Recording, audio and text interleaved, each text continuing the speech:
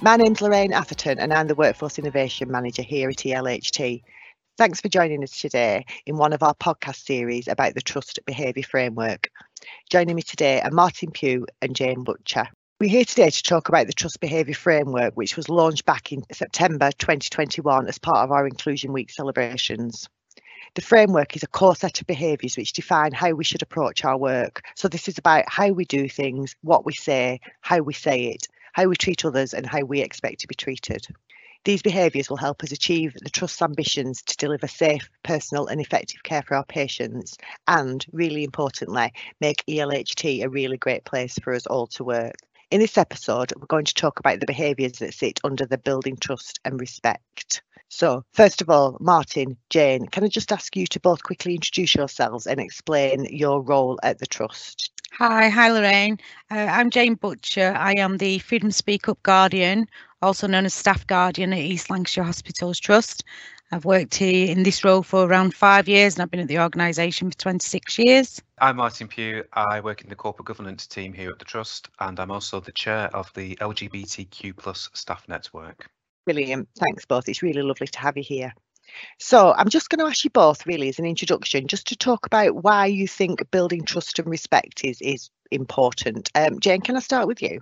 I would say that building trust and respect amongst colleagues, amongst people that you work with is of high importance really, because it then opens up to a more open and honest, safe environment if you've got any concerns. Also, it benefits working relationships, got that trust and respect to colleagues, and ultimately, that leads to the patient's care, the patient's pathway and their experience. It gives itself to more fairness as well, and I expect that a lot of leaders that actually role model trust and respect and the behaviours that are in that have got quite a open relationship with their staff members and a more open relationships with their staff that gives for a safer environment for staff to be part of that team and to be included within that team and feel included. Completely agree with all of that. Martyn, do you share Jane's views? Have you got a different take on it? I absolutely agree with everything Jane said then.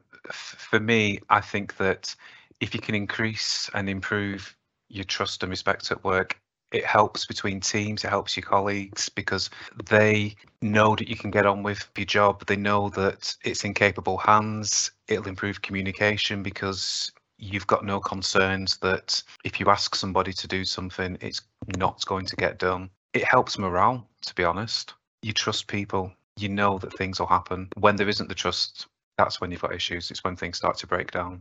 Yeah, really important. I like what you said there, Martyn, about this kind of increasing working between teams as well. I think that's really important, and I think what we've seen over the last kind of 2 years with COVID is a lot of that. I mean, there's been generally lots and lots of trust and respect, and people having to work outside their team and get to know new teams, all for the kind of good of our patients and trying to get through the pandemic. So I think that's really important.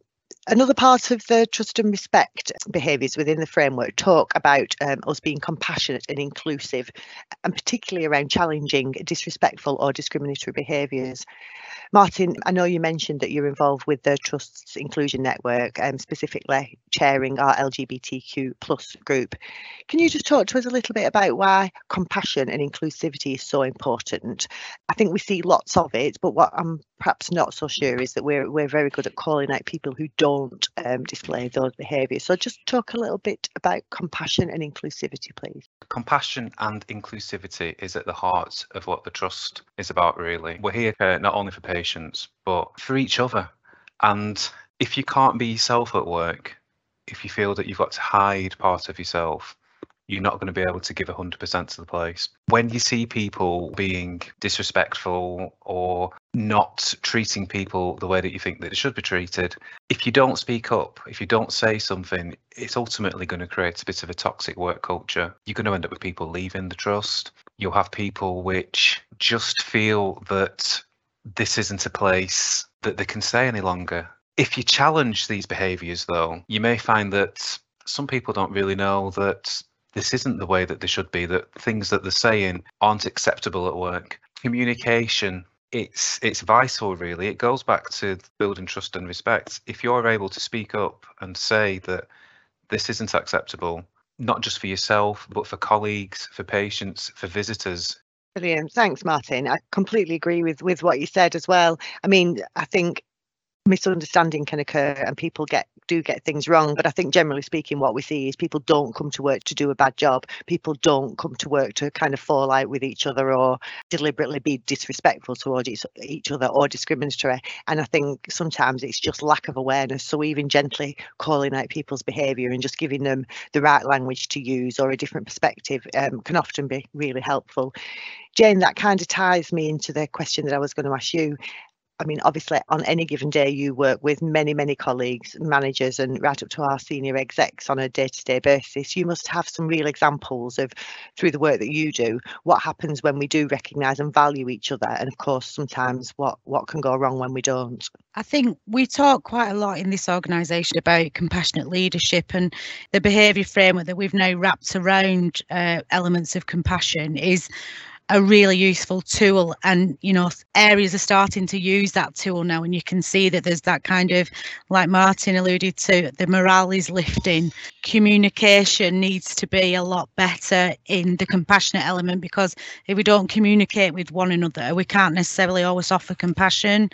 I think that there is a lack of education as well that Martyn was talking about sometimes, that where people are using language or behaviours or not being compassionate, it may be that there's just that lack of understanding, that lack of education. And I think that we must build it within people to be able to challenge and to be able to ask questions if they're unsure as well, and to seek out to ensure that they are inclusive with their staff members and patients alike. I think that if a leader, if anybody walks past inappropriate behaviours or somebody not being compassionate and ignores it, then for me they're in agreement with it, because they should absolutely challenge it at that time. Thanks, Jane. And I think you're right. I think a key point about what you said there is, if the framework does anything, what it should do is give people permission to ask questions, because we don't all know, we don't all get it right all of the time. There is sometimes that lack of understanding. People might need to educate themselves, and I think the whole spirit of this behaviour framework is, when you look at some of the other categories, it is about your own development. It is about not being afraid to say, I don't know enough about that, or I'm really sorry, I might get this wrong, but taking some responsibility. So I think that's a really good point. Just leading on from that, I suppose the framework also asks us to support and listen to each other, and I think especially over the last couple of years that they've been really challenging, and that notion of listening to each other and supporting each other has become more and more important. Martyn, have you got any examples from your work, either within your team or across a network group, where you've seen colleagues that have genuinely listened to each other and supported each other and it's had a really positive impact? The last 2 years have been, as you say, very difficult, and you can see the stress that it's caused people. But I feel that taking a bit of time out just to even just sit down with your colleagues and just have a cuppa and just ask them, is everything all right? Anything you want to talk about? It's just a really good way of opening up and allowing people to say what's on their mind. It has been difficult. And I feel that for some people, they'll keep it bottled up until it gets to a point where it just can't be stored any longer. I've seen, and I encourage everyone, if you ever want someone to talk to, just contact me, because I'm quite happy to sit down and have a brew with you and just let you unload, talk to your colleagues, talk to people around you, let them know, because people will see a change in you, but they might not want to say something because they don't want to offend, but people do want to help. I've noticed this over the past couple of years. I've seen it before, but I do feel that since the start of the pandemic, the teams within the trust and colleagues do seem to have gelled together a lot more, been more supportive, whilst at the same time facing a lot of difficulties themselves. Yeah, absolutely right, Martyn. I think, and I think what we've done across the trust wherever we can is kind of set up fairly formal, informal mechanisms for people to get some support and sit and listen. I know our chaplaincy team have been really good at supporting that, but I think there's nothing like, sometimes, like you say, just being kind of nabbed by a colleague and saying, look, shall we just go and have a brew? That one-to-one relationship building is really important. As well as all the informal stuff, your team have been really involved, haven't they, over the last 2 years, about going out and working with teams who just want to be listened to and to be supportive, just to kind of get through busy days, busy shifts. Do you want to talk to us a little bit about what you've seen in your role? There is the support there within the trust. I think awareness of the support, like Martyn says, isn't necessarily always known via, through every member of staff. And I think that it's giving people that courage to just speak up, just to reach out, just to say something, and then obviously that support can be wrapped around them. I think though it's also from anybody recognising a colleague is maybe a bit quieter, or maybe they're a bit more stressed than normal, and just pulling them to one side and asking, are they okay? It's as simple as that. And then that may then lead into some kind of, you're sitting down, having a conversation, having a brew and listening to somebody. We get a lot of people that come to us just to offload, just to let it all out, and that's fine, that's perfectly fine. And sometimes they don't want us to do anything with it. I'd say about 80% of our concerns relate to communication and misunderstanding, assumed lack of support, when actually if they tell us that they're feeling that they've got that lack of support from the managers, I think that once the managers are alerted to that, it's a kind of surprise because they think they're supporting, and then maybe they're not necessarily supporting because they're missing the listening element.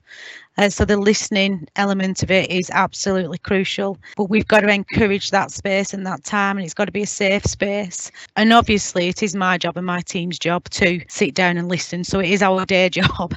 So hence that's why we encourage staff to come and speak to us and talk to us, even if they just want somebody to listen.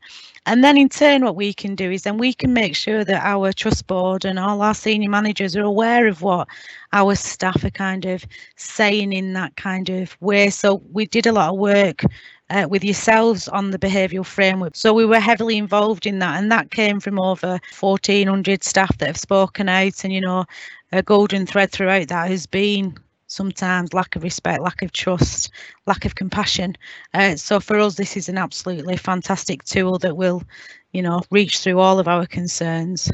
Brilliant. Thanks, Jane. I'm just going to pick up probably my final point, really, the point that you made there about managers and colleagues are often surprised, when you feedback that perhaps their teams feel that communication isn't good or lack of support. And you talked there a little bit about them perhaps not being very good at listening, and also mentioned kind of valuing them. Out of this framework also comes the real importance of valuing individuals and giving praise, and often that's just saying thank you. And I think that's a key thread that will also come out over the next few weeks in some of the feedback that we've got from staff survey. So just talk to us about the difference that can make. So teams that you've worked with where managers have perhaps realised that it's not big grand gestures, we can't take away the patients at the door, we can't make shifts any easier, but sometimes just that recognition and saying thank you and giving praise to people and valuing them makes a real difference, doesn't it? Yeah, I think visibility makes a big difference as well, because we can send an email out to all our staff, can't we, saying thank you, and it, that does work, that does touch people, and people are often grateful that they're being thanked, but visibility from senior teams out there is really key as well, because to be thanked face to face for what you're doing is so valuable. I think the wellbeing team now have got some really nice cards that you can give to one another that says, you're doing a great job, thank you. But I think the personal touch as well, the end of a day, to thank somebody for their shift, or, to thank your manager for the support, it works both ways. I do think that when people aren't thanked or people aren't given praise and they're just criticised, then that absolutely drives that low morale feeling and that I don't want to come to work kind of feeling. One of our key principles within our role as Freedom Speak Up Guardians is that anybody who raises a concern, the first thing that we do is thank them. So we would ask within the organisation, and obviously it does happen, that when people raise concerns directly with their managers or colleagues, that again they are thanked. And I think that just gives you that safe environment for raising concerns. I think with the change of working over the past few years as well, that's had a bit of an impact on how we thank people and how we talk to each other in teams as well. There's a lot more home working than there used to be. We used to see people in the office all the time, but now some people have worked from home for the past few years. And I think regular one-to-ones with your line manager, team catch-ups like every morning or afternoon, I think they're really important so that people can talk to each other and get feedback and praise from it. I think that when that doesn't happen, that's when you're going to see low morale come through. The clinical staff at the hospital, we've seen a lot of the senior managers go around and praise them, and A&E and ED, urgent care centres, it's really busy out there. It's difficult. I visited it myself a few weeks ago as a patient, and I just thought, this is busy, and I was just amazed at how upbeat everyone was, to be honest. They were getting on with the jobs, they were working hard, but they were positive about it. And I gave compliments back afterwards, because I was just surprised at how positive people were while still facing massive challenges with everything going on. Giving feedback is important, and it's from that we'll make a difference. As part of the network as well, we are trying to make a difference that way. We're raising awareness of issues faced by colleagues in the LGBTQ plus community and challenges that they may face on a day-to-day basis. And it can be difficult at times trying to resolve some of these, but if they feel that they're able to be themselves at work, then we'll be able to make that change. Thanks, Martyn. I think I really liked what you said, actually. It kind of pulled all of this together, didn't it? That all of this stuff about listening to each other, appreciating each other, valuing each other, giving praise, saying thanks, if it's going to be effective and if we're going to really have an impact on how people feel at work, that has to be done at every level. So you're absolutely right. I mean, Martyn and members of the execs are out and about on a weekly basis now, trying to get to our wards and our really, our crunch areas like urgent care centres and A&E, and that's all well and good. But actually that needs to be happening at every level of the organisation. So like you said, within teams, whether they're remote teams or people just getting together, within one-to-ones with managers and with colleagues as well, just asking people how they are and giving them some support or thanking them for a job well done. So I think if we get this right, it should be at every level in the organisation, and it is what our inclusion groups are also trying to do, so to perhaps give people a voice and to value them that perhaps don't feel valued or feel like they need a voice in a safe space, which is obviously what the network groups are trying to do. What we've done as Guardians to remove those kind of barriers for staff speaking up in a safe environment is we've recruited our champions from the networks, so LGBTQ plus, BAME network, disability network, so that there is that kind of recognition with somebody who may have a more of an understanding of an issue that you may have, especially if it's around inclusivity. Obviously, we've got that extra layer of champions there who people can identify with, and hopefully that will make them feel that safer to speaking up as well, to raise any issues they may have. Brilliant. Thanks, Jane. I know we pushed that a little bit, but I do think the examples that you gave of, where we get trust and respect right and where we don't get it right is really important. And often people will come to you as the first point of contact to talk about that. So I think just promoting your services a bit really fits. So thanks to both of you for joining me today. I really appreciate your support and time for taking part in this podcast. It's been genuinely interesting to hear how you feel the behaviour framework can help us to be successful and to continue to build a really great place to work at LHT. Thanks, Martyn. Thanks, Jane. And thanks to you for taking time for listening. There is a number of podcasts on different aspects of the behaviour framework in this series, and they will be released over the coming weeks. So please listen out for those. Thank you.